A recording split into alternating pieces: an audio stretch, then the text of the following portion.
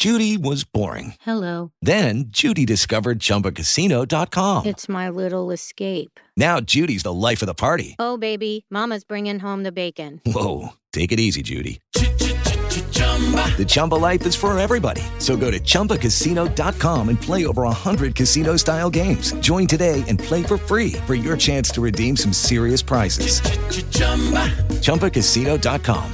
No purchase necessary. Void where prohibited by law. 18 plus terms and conditions apply. See website for details.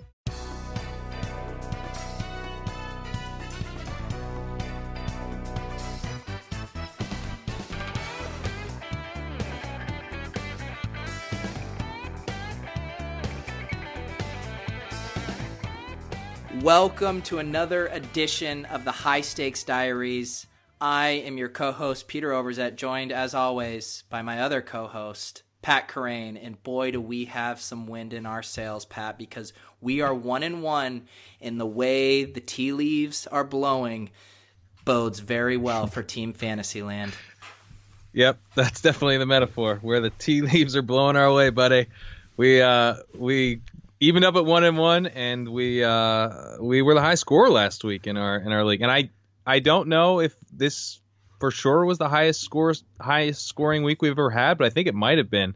We put up like 200 points last week in the FFPC, which is pretty damn good. So we're feeling good. We weren't feeling too hot after last week, but times have changed.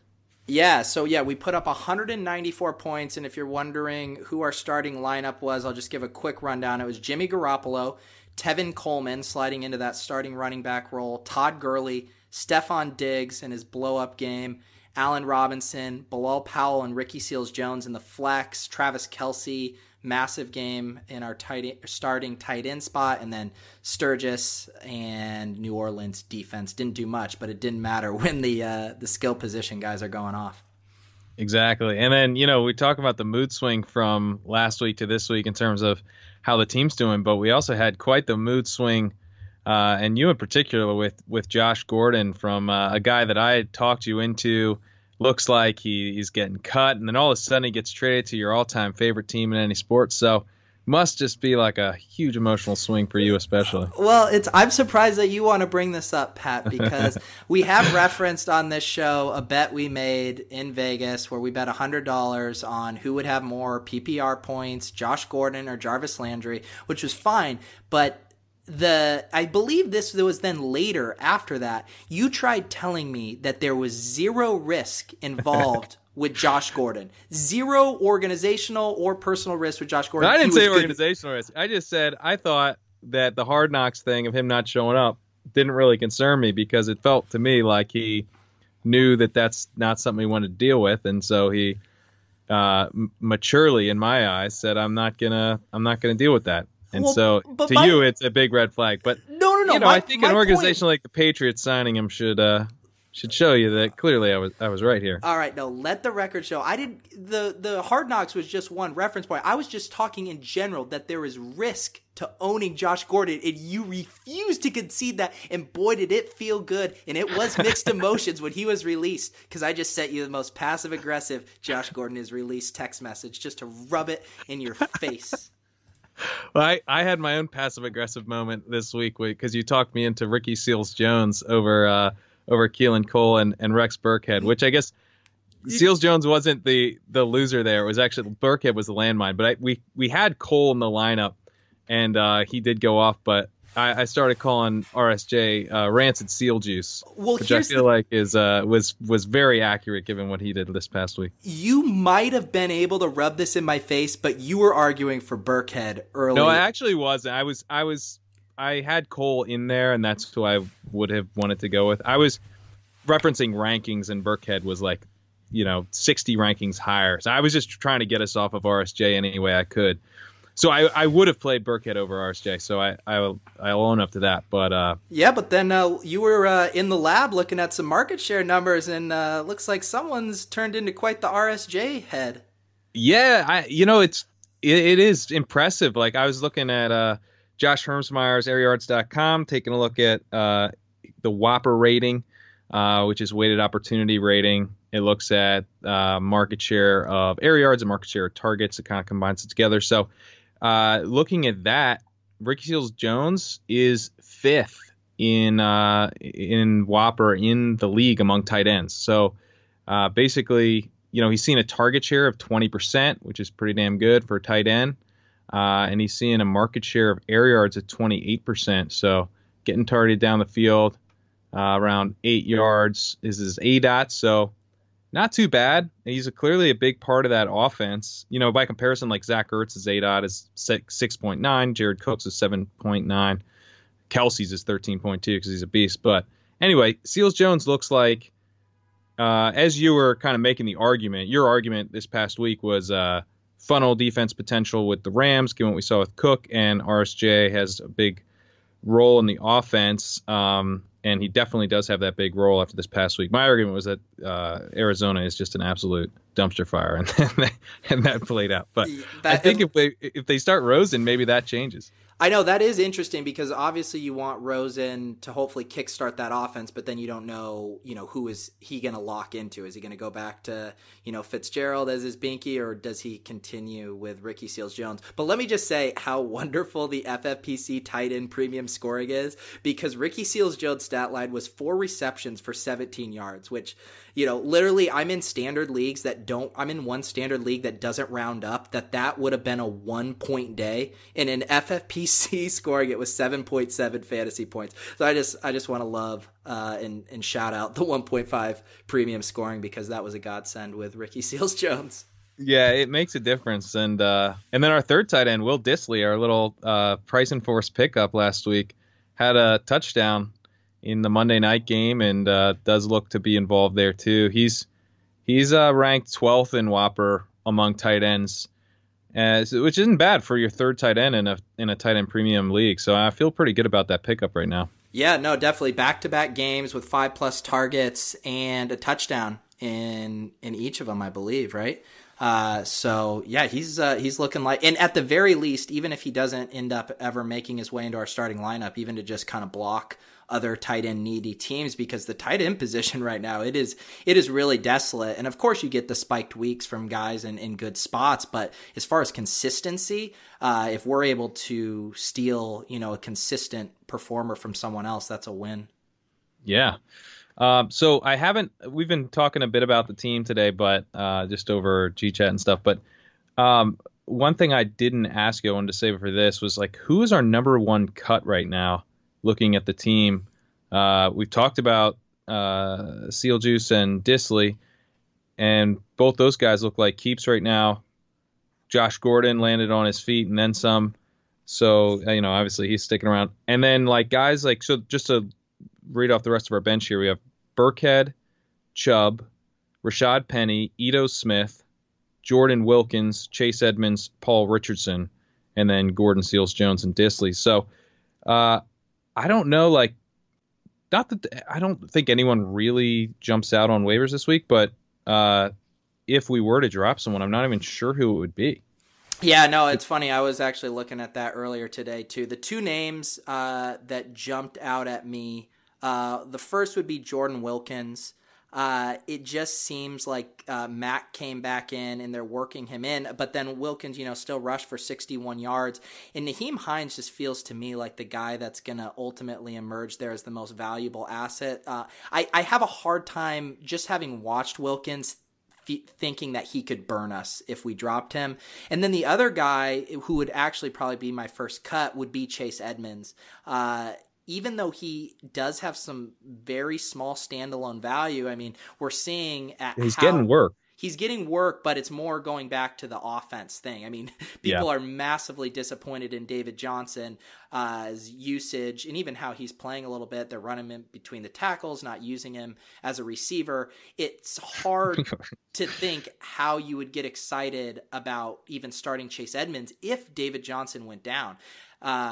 That would be my argument for him being kind of a lower upside handcuff. When we drafted him, we thought he was a high upside handcuff. Well, I think, I definitely agree that some of the upside is gone from Chase Edmonds, just given how poor the Arizona offense has been. But I do think if David Johnson were to go down, and given the usage we've already seen from Edmonds, he would totally be in the flex mix for us, even with just because he'd be getting so much work that it's not like people are benching David Johnson, even though he's not really performed thus far. So but I don't necessarily disagree that he's the cut. It's just tough. I mean, Ito Smith was someone that you very astutely targeted for us last week with the news about Devonta Freeman's knee. You were so on top of that news that I feel like you might have had an inside source on Freeman's knee. You heard some rumblings about that, thinking maybe it was a long-term thing, and got us on to Ito Smith. I'm not like that into Ito Smith as a prospect, but he was involved. He had 9 rushes. I think he had 6-something yards. So he looks like someone we need to hang on to. I mean, hell, he's like a handcuff now at this point for the next 3-4 weeks. So right. It's just tough. Yeah, no, it's, Ito Smith immediately, like Tevin Coleman, you would maybe say he was in like a 60-40 split with Freeman, and now he's probably on like a 70-30 production split with Ito, and then you would maybe say Chase Edmonds right now is in like an 80-20 split with David Johnson. So, Ito as even just that 30% guy and a handcuff, if something were to happen to Tevin Coleman, Ito Smith would be probably a top 10, top 12 fantasy back at that point. So I think he makes sense. And I was glad to scoop him up for $1. I just thought all that stuff with the Freeman news and the lingering concerns with the MCL and PCL, it just seems so fishy to me. They were so quiet when he was getting those did not practice last week. So I was happy to sneak that one in. It would be funner if it was more of like a 2-for-1 situation as opposed to just backing up Tevin Coleman, but I still think it was a savvy pickup. Let me pitch you on Paul Richardson as a potential drop, particularly if we find a wide receiver out there that we're interested in, because he's got just a target share of 16% thus far. He's seeing 30% of the air yards. Chris Thompson looks like the number 1 wide receiver there right now. And Smith looks more like the Alex Smith that we remember before last year than Alex Smith last year. I'm starting to feel like, it's just not in the cards for Richardson this year, and he's not given the quarterback, and then he's not also getting a ton of looks. If we just look at under what circumstances do we start Paul Richardson, it seems like a little bit tough to see for me. Well, that's how I feel like about a Disley. I'm actually encouraged by Paul Richardson. He was a game time call going into this game last week. I didn't even think he was going to play. And then he saw 6 targets again, 63 yards, and had a long catch for 34 yards. So they are using him as a deep threat when possible. I agree there's concerns about that offense and Alex Smith. But he's still more, I want to see a little bit more about how that offense shakes out, how he looks when he's fully healthy. I'm not saying I'm opposed to eventually letting him go, but he's shown me enough that I'm definitely intrigued. Back-to-back games with 6 targets is enough to stay on my radar. All right, so let's talk waivers. Does anyone jump out to you that's available? Like we just said, we're kind of struggling to figure out who we'd cut. So it kind of raises the bar on the type of player that we'd want to pick up. Yeah, and also I should mention, normally this episode will release on Saturday, so we will have had our first waiver run. We're recording this early because Pat is going to Europe for some reason. What's that all about? Yeah, going to Barcelona just for doing like a quick little trip. So I'll actually be back next week, midweek. So although I'm seeing Barcelona, the football club, on Sunday. So I'll be getting a little mixing up my football exposure here. I can't wait for you to be at the legendary Camp Nou Stadium watching one of the premier clubs in America and checking your fantasy scores on your phone. That's going to be so despicable. Well, I forget how many hours ahead they are, but I don't think it'll actually work out that I'll have to do that because it's a day game.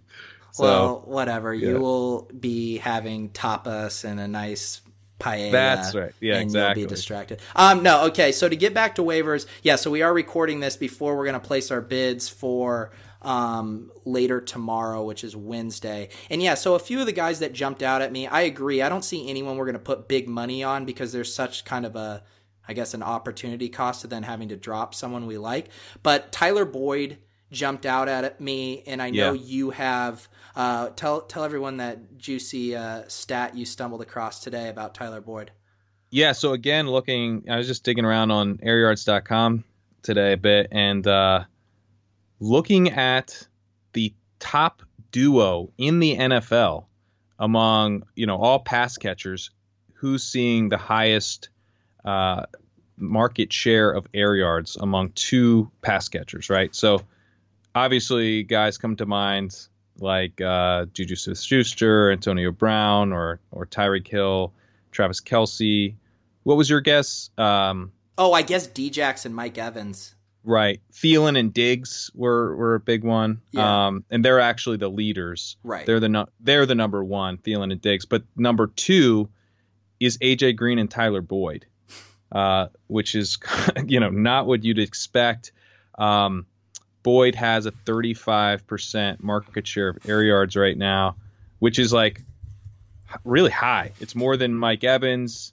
It's right in line with that's exactly what Michael Thomas has, more than Devontae Adams. I mean, it's a really high percentage of the team's air yards for a guy that we weren't sure what kind of role he was going to have. And I think my assumption would have been that, Ross would probably be the number two guy there, not Boyd.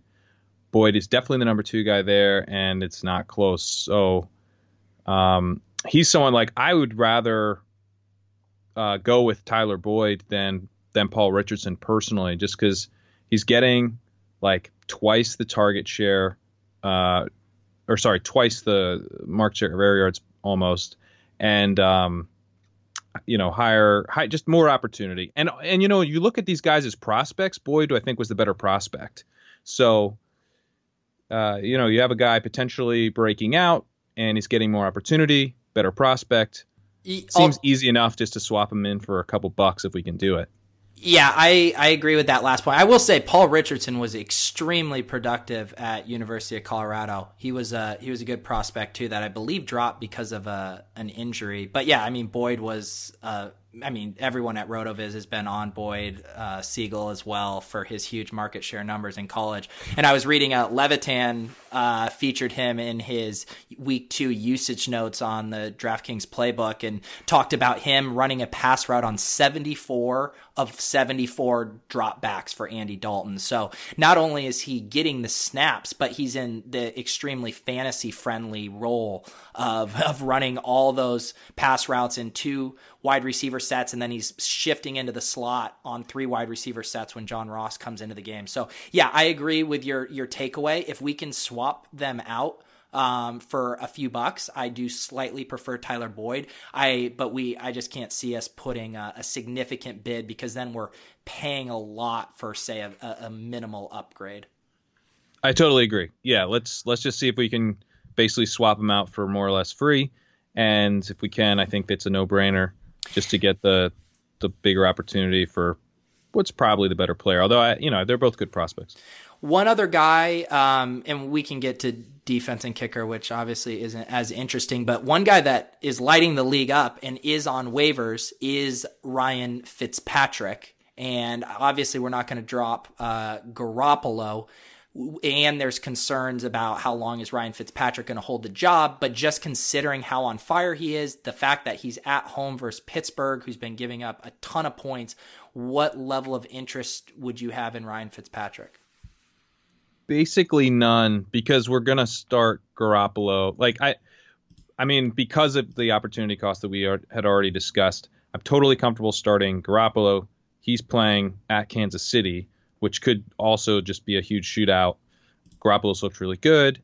I just don't think that I would even feel that comfortable playing Fitzpatrick over Garoppolo. I think he might be ranked higher by some, but it's still like kind of a bit, it just feels like kind of little balls to the wall. Yeah, if there was more, kind of certainty about his job the rest of the season, but that's a stupid hypothetical because he would be owned if there weren't concerns about that. And just to go to the ranking thing, Paulson's early week 3 rankings just came out, and he has Fitzpatrick 8th for QBs and Garoppolo 12th. So I think we're in that same situation, right, where obviously we want Garoppolo to be our guy. and it wouldn't be worth dropping him or spending any amount of money on a guy that might lose the job in 2 weeks. Exactly. Yeah. And it just for 1 week, where like maybe we're getting a marginal upgrade. Looking at Fantasy Pros, they've got Fitzpatrick 9th and Garoppolo 10th in the expert consensus ranking with everyone. So yeah, maybe Fitzpatrick would be a slightly better play, but I don't think I literally don't even want to put a bid in on it. I'd rather keep Richardson than drop Richardson for Fitzpatrick. Yeah, the only other consideration, and this is getting pretty deep in the weeds with game theory here, but looking at our week 3 opponent and seeing if there was any merit to a block. And he has Jared Goff and Tyrod Taylor. Jared Goff and Tyrod Taylor are 17th, 18th. I would much rather face off against Goff than Fitzpatrick, but again, I'm happy to let him spend a lot of money if he wants to try to get Fitzpatrick against us. I think that someone will put a decent bid on Fitzpatrick, just given that there's now buzz that he might, be their starter, and he's had 2 really big games. So, and obviously a good matchup this week, and it's not going to be lost on anyone that he's ranked highly. So, I'm hopefully someone else will do the block for us. But like, football is so weird. Could you imagine, like, if I had told you when we were drafting that we were going to be considering putting in a blocking bid so that we don't have to play against Ryan Fitzpatrick in week 3? Well, this is a strange league, isn't it? Well, let's just even throw out the league. If you would have just told me I'd be considering putting in a blocking bid in a game about a game, I think I would need to question my life decision. So yeah, it's a messed up situation all around, Pat. So one other guy that I had written down again before defense and kicker, which I think we need to do a little housekeeping on, is Corey Grant is available. And again, his kind of intrigue depends on the Leonard Fournette situation, but he was used kind of in a similar amount as, say, Ito Smith filling in with Freeman out. That's kind of what Corey Grant did with Fournette out, and he has looked explosive in the preseason. Kind of an interesting name of a guy you could maybe try to stash for cheap, but I think we run into the opportunity cost stuff again. Yeah, and I think we've seen, like, he's interesting, but I don't think he's going to have a huge role with Fournette out. So it's just like, and then when Fournette comes back, because Fournette's not dealing with anything long term right now, then I'm not sure what his role is. So he just seems like someone that, yeah, maybe you throw him on your roster if you feel like you've got the roster spot. But Grant's not someone that I think has a ton of upside. And it's also hard to see starting him too. One guy I want to bring up who's not available on waivers, but I think could be available on waivers pretty soon. Maybe not this week, but maybe in the week or a week after. Ronald Jones. I feel like he's going to be, Roto-World had a blurb today basically saying go ahead and drop him if you want. I think I was on Roto-World. I've been seeing stuff where it's like, okay, if you want to drop Ronald Jones, you kind of have the general blessing to do that in shallower leagues. And that won't filter to FFPC just yet, but I don't think so. But in a week or two, especially as bye weeks start to come up, and people have to prep for that, Jones might be one of these guys who gets cut. And are you still on board with jumping on him if he ever becomes available? Oh yeah, I definitely. I mean, he falls right in line with the guys we were targeting, and Chubb and Penny, basically the rookies who the shine has come off of them for whatever reason, and were falling in drafts. And we were both on board with targeting him in the draft. And if someone were to let him go, I think he's as high of an upside running back stash as you're going to be able to find on the waivers in this format. So yeah, definitely would be on board with that should someone let him go. But I believe he went in the 10th or 11th round of our draft, which is, still a fairly premium pick. I'm guessing someone's going to be hard-pressed to let him go, but who knows? Maybe another week or two of healthy scratches or no positive news, and someone gets frustrated. That's what I think it'll take. Yeah, another couple weeks of healthy scratches, which the way the team's performing, Barber's not performing well, and neither is Jaquiz Rogers, but the team is performing so well that, I could see them just continue with the status quo. Yeah, you get I saw a couple more weeks of that, and then the bye week's coming up. Yeah, I saw Sigmund Bloom had a tweet the other day kind of saying, like, at some point they got to get Ronald Jones in there to see if he can spark the offense, not spark the passing offense, but spark the running game there, because it's kind of astounding how poor Peyton Barber has been as a fantasy play, considering how good that offense has been. It's like, how has he not punched in a goal line TD yet? But I guess when you're like throwing 80-yard bombs every other play, you don't need a goal line running back. Right. All right. So yeah, I think so. Other than making that cheeky little bid on Tyler Boyd, I'm really not seeing it. Oh, one name actually I'll toss him out. I don't think we're going to go for him, but it is worth discussing. We cut Dante Moncrief after week 1 when we saw kind of what a mess that whole Jacksonville wide receiver situation was. Then they have a really nice game, all of them, against the Patriots, and Keelan Cole obviously looking good, the guy we hope kind of ascends there. But when we look at kind of the market share of air yards and the Whopper, Moncrief still leading the team there. What are your thoughts on going back to the Moncrief well, and also how he might affect Cole going forward? Yeah, I think Moncrief for me versus Cole, I definitely prefer Cole a lot more. Like you mentioned that they're pretty even, and Moncrief's actually leading. Just the stats there. Moncrief's got 19% of the target share. He's got 39% of the air yards compared to 15% of the target share for Cole and 23% of the air yards for Cole. So, yeah, Moncrief's been really involved. But I think the play with Cole, like what we're betting on with Cole, is on a breakout.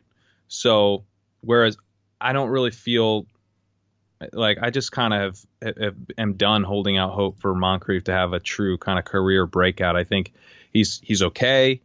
He's good in the red zone.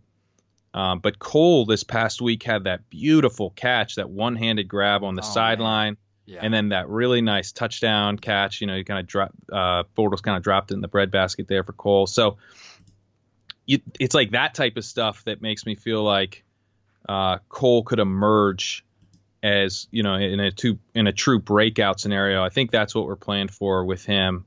Rather than, we're not trying to like scoop up Jacksonville wide receivers necessarily, because this week was a big week for the passing offense, but generally that's not a passing offense we're really dying to have pieces of. So yeah, and I mean, you mentioned it, and I think a lot of people were on Cole going into the season. I think the wet blanket was kind of how spread across that usage was between Westbrook, Moncrief, and Cole. But then you see the way Cole flashes, and to go all hashtag film grinder.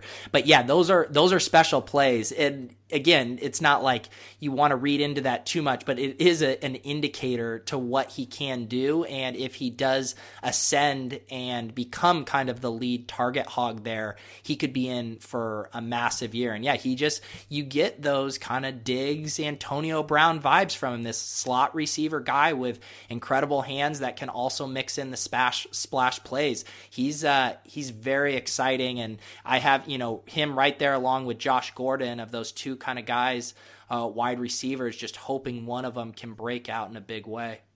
That, I kind of poo-pooed Moncrief there, but I actually would be fine doing kind of a free swap with Moncrief and Richardson as well. Just, thinking about it a little more, because it's sort of the same argument for Boyd in terms of the opportunity. Moncrief with that 39% share of the air yards, that's even higher than Boyd's. And it kind of it would make sense a little bit as a protection on Cole compared to Richardson, who we're just sort of betting on his own. I like Richardson a bit more than Moncrief as a player, but not that much more. And we have more opportunity with Moncrief. So if we can switch Richardson out for free for Moncrief, I'd be cool with doing that. Yeah, that I'm not as on board with that one as I am with the Boyd one, just because I think Boyd's role, and I feel like Boyd and Richardson have similar roles and less in their way, whereas I guess the tiebreaker is, owning Cole and Moncrief. But yeah, it's kind of a bummer we let him go. But yeah, we'll have to think about that a little more. I don't know if I'd want to do a 1-for-1 swap of Moncrief for Richardson. But let's move on here. We do need to address our defensive situation. We've ridden the Saints the past 2 weeks. The first week obviously sucked versus the Bucs, but couldn't really forecast that at the time. We left them in the lineup this week because they were at home versus the Browns. They were kind of a consensus top 5 play. They didn't quite shit the bed like they did last week, but still not giving us any firepower. So we do need to address defense this week because they're on the road at Atlanta, and I don't think we want any part of the Saints defense on the road against a solid pass offense. Yeah, and I think this is just a dollar swap. To me, it doesn't really matter. There's I guess Cleveland is the highest ranked defense. Just looking at the Fantasy Pros rankings, it's like Cleveland, Miami, Dallas, Cincy, Seattle. So no one exciting. I would say we just throw a buck on a couple different teams and get rid of New Orleans. Yeah, and I agree that it doesn't matter this week, and I'm not saying that this is what you're saying, but I also hinted at this last week but in general, I do think defense in this format matters, and I think we should pay it a little bit more attention as we go on. And I mentioned playing the look ahead D, and especially as the season gets rolling and the bye weeks hit and we have less of these guys that we are just willing to stash in hopes that they break out. Eventually it's going to become clear that, okay, this isn't Jordan Wilkins' year. And so at that point, I do really want to start getting more strategic. I'm more like totally don't care on kickers. There's always like 3 or 4 that are completely viable, and it's more or less a crapshoot. But I think as the strength of schedule stuff starts to firm up, as we know what these defenses are, the offenses we can target, I do want to make sure that we're maximizing the most possible points we can get into our starting lineup. Yeah, it's a great point. The look ahead defense move obviously requires a second roster spot. So something I don't want to start doing right now, but it is something I do want to start doing as we move on, like you mentioned. So, and yeah, I just think for this week, looking at the options that we have, no one really jumps out at me as someone that we need to prioritize is what I mean. Yeah, no, yeah, I think the best 2 available when I'm looking at rankings are either the Browns at home versus the Jets, who you just mentioned, and then the Dolphins are at home versus the Raiders, and that offense has looked pretty horrendous. So I think Miami could be a solid play at home. They could. They're at New England the following week, so we would definitely be dropping them. Yeah. And then Cleveland is actually at Oakland the following week, so we could potentially get 2 weeks out of Cleveland, home for the Jets, and then at Oakland. So maybe it'd be worth prioritizing Cleveland slightly just for that, so we get 2 weeks out of them. Yeah, I definitely like playing Cleveland D at home way more than I do on the road. But yeah, they could still end up being the best option there for us. So yeah, we'll try to squeeze by at defense again. But yeah, once these buys hit, I mean, the buys start week 4. We got Carolina on bye and Washington on bye. Start to really have a feel for what our team's capable of at that point, and then really starting to target some defenses that we can maybe just trust cheaply. Because yeah, my main thought is I'm sure we can get any defense we want with the right amount of money, but it's like, can we do it cheaply by looking ahead? In the same way of getting Ito Smith for $1 before, if he was going in this waiver run, he probably goes for $100. So exactly, trying to save ourselves some money in case that big running back or whoever emerges on the waiver wire, we have some ammunition. Exactly. Yeah. One last point. We're talking about the bye weeks coming up.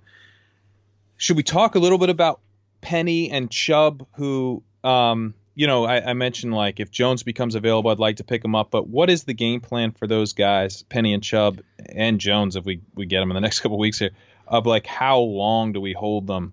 Right. Is there sort of a certain week that we want to say, like, let's kind of hold ourselves to, by week X?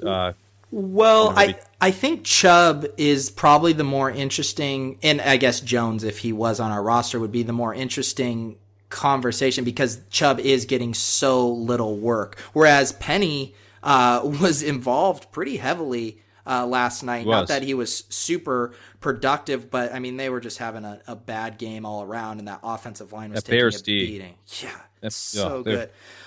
So I guess the quick answer would be I'm giving Penny a lot longer leash because it feels like that backfield could flip any week. Whereas with Chubb, we were talking earlier today, it feels like we need something outside of his control to happen, and those two things would be a Hugh Jackson firing or a Carlos Hyde injury.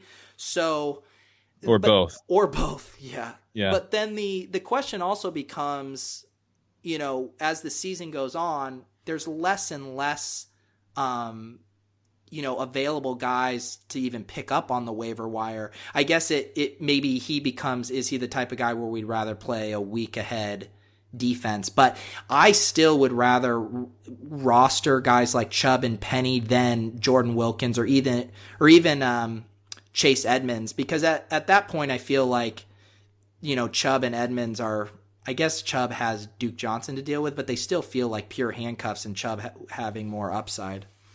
Yeah, I think Edmonds as of today actually has more upside just because he's getting work in the passing game, and it takes one injury and a coach getting fired might actually help Edmonds too, but it probably just takes the David Johnson injury, and then he's immediately flexible. With Chubb, he hasn't been targeted yet, which is a bit of a concern. I think generally not too much of a concern though, just because I don't really feel like they know how to deploy their running backs, and hopefully Chubb will overtake Hyde. I do think that Chubb could just straight up overtake Hyde with that coaching firing, so we don't necessarily need the injury.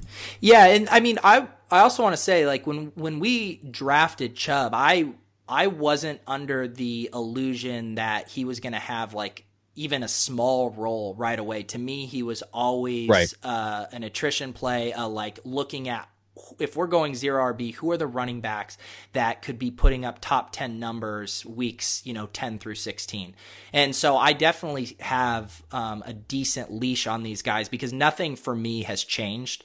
Maybe I thought he would get a teeny bit more work, but again, not enough to make me want to move off of him quicker. Yeah. No, I think right now with Chubb, everything's actually, it might not look like it, but I think everything's kind of going according to plan. Hyde looks bad. Mm-hmm. Cleveland looks like they should be able to be competitive at least. It could be helpful if Hugh goes, just so that we can get someone who's a little bit more open to the idea of playing their best players. But I agree. I don't think I really felt like Chubb was going to have an immediate role. I was hoping that Hyde wouldn't be very good. Chubb would look interesting behind him. And that has come to pass. The one thing that concerns me a little bit is that Chubb hasn't gotten targeted yet through 2 games, and they're also not throwing a lot to Duke Johnson or to Hyde, so it doesn't seem like they're really trying to involve their running backs. Basically, the only targets those guys are getting are little dump-offs behind the line of scrimmage. They're really not involving their running backs in the passing game at all, which is a bit concerning. But again, with the Hugh Jackson firing, maybe that changes. They get a little more creative. So who knows? And again, the thing, obviously it's comping it to the best possible scenario, but I know you're being like, Chubb feels a little bit like kind of Kamara did last year, where talented rookie, and appears blocked, and all of a sudden gets on the field, flashes, and he's carved out a huge role. And again, it's not perfectly comparable, and that's a very optimistic outlook, but Kamara didn't emerge until I believe it was week 3 or 4 last year in Cleveland. As we have seen, it's such a volatile situation, both organizationally and with how they're performing on the field. I mean, key players coming and going, seemingly by the week. They have a few constants, with Jarvis Landry there. But yeah, there's so many possible shakeups that could occur between, we didn't even mention it, but I doubt it would happen without Hugh getting canned, but even just a changing of the guard to Mayfield, is another variable there. So yeah, it's such a volatile How situation. bad is it that it would take a firing to get the number one pick in the draft on the field? Yeah. What is going on with you? I don't get it. It's so bad. And it's just, you got to hope that at some point it's just so demoralizing that they have to blow it up, because Hugh is he's a cockroach, man. He withstands everything. Yeah. It's not like Tyrod's playing that well, it's like, no, come on. Yeah, and I think I liked how Sean put it. I think it was in his week 1 recap on RotoViz, and he was like, Tyrod Taylor flashed the skills that, helped him lead Buffalo to the playoffs, and then he also flashed the same skills that led him to getting benched by Nathan Peterman. And right. There's certain things that he does competently, but he does not unlock this offense and unlock the weapons that they have, which, as everyone knows, there's a bunch. So yeah, a long tangent to say that, we signed up for the Browns clown show ride, and we're going to stay on it and hope to benefit from it at some point. And maybe we will benefit with it as soon as this week when Josh Gordon takes the field with the New England Patriots. Yeah, and who knows? Maybe Chubb gets traded there too. Let's do it. All right, guys, so that is going to wrap it up for this week's edition of the High Stakes Diaries. Thank you guys for checking out the show. As always, you can subscribe to this feed individually by searching High Stakes Diaries, or you can continue to listen to it underneath the RotoViz radio umbrella. Pat, what else do you got for us? You should follow us on Twitter. I'm at Pat Kerrane. Yeah, and I'm at Peter. And man, Pat Kerrane dropping a tweet today, a rare tweet, which you also disclosed on the show. Your buy low on Rojo, but man, the bat signal went up. Pat is tweeting. I'm not that active on Twitter, but you will sometimes get an occasional tweet. And yeah, this was actually Dynasty related. I got from a player who I don't think is a very good trader in one of my Dynasty leagues, but it's a fairly serious. It's medium stakes Dynasty, so it's not like a joke league or anything. I was able to get Ronald Jones for Lamar Jackson in a second round pick, with my second round pick, and I currently have the most points, so should be late. I should have never have got you going on that. But dude, I mean, you gotta look at Ronald Jones in Dynasty right now. People are, if you took Jones in most Dynasty leagues, they draft right after the draft. You're all psyched. You probably got him in the mid-first round, maybe in the early to mid-first round. And he's been healthy scratch for the first 2 games, had a terrible preseason. He did have that nice catch in the second or third game. But anyway, get your own trade podcast. For Jones. Get your own trade podcast. for Jones. He's available right now. Get your Today's own the podcast. day. Get him. All right, guys. We'll talk to you next week.